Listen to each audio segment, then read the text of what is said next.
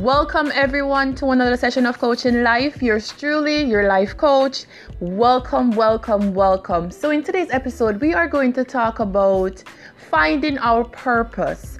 And when you find your purpose, that thing that you were meant to do, that you were born to do, how does one nurture it? Stay tuned. Welcome back, everyone. So today we are talking about finding and nurturing our purpose.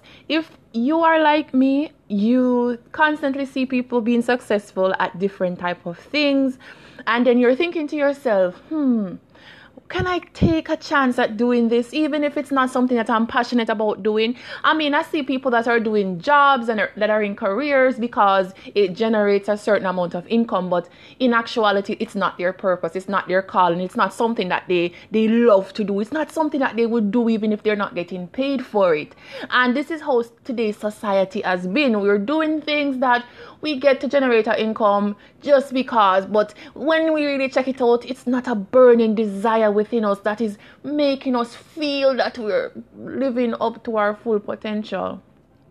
I can tell you, I am guilty of this. I have spent hours and hours and hours pondering myself and thinking within myself, what is it that I was made to do, what I was born to do?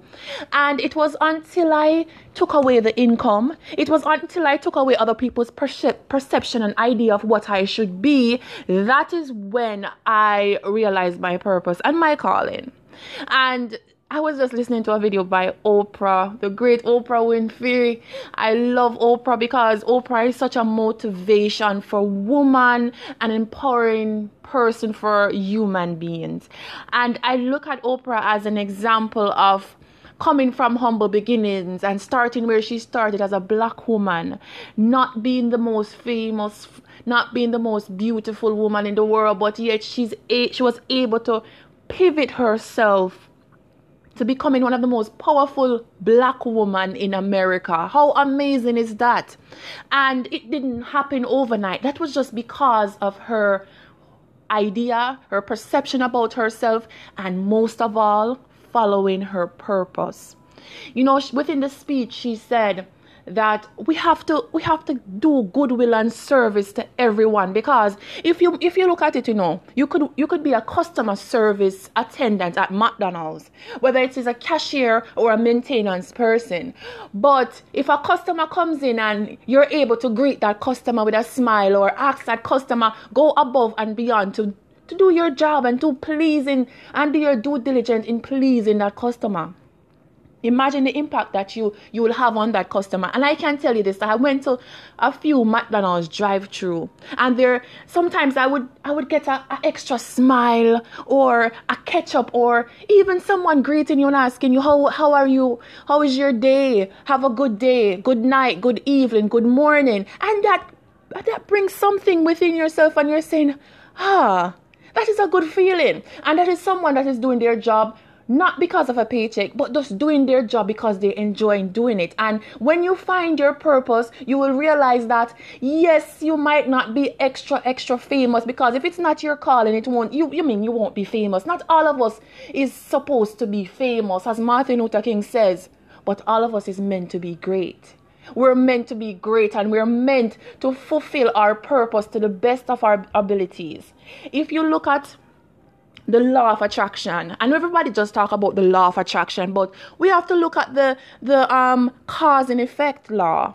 Whatever you give out, you certainly will receive. And if you listen to The Color Purple with Celia, as Oprah referred to, she said that everything that you have done to me has already been done to you. And that is how the universe goes. It's like a flow of whatever you put out, you most definitely get back. So if you put out greatness and you're nurturing your purpose and you're motivating others to fulfill their purpose as well, imagine the dynamic force that you're sending out within the universe, that vibration and that energy of feeling good and wonderful things will happen. If you are doing something that you love to do, that you actually get up every day and feel so wonderful when you think about it, good things must be drawn to you. So friends and family, I'm telling you all this.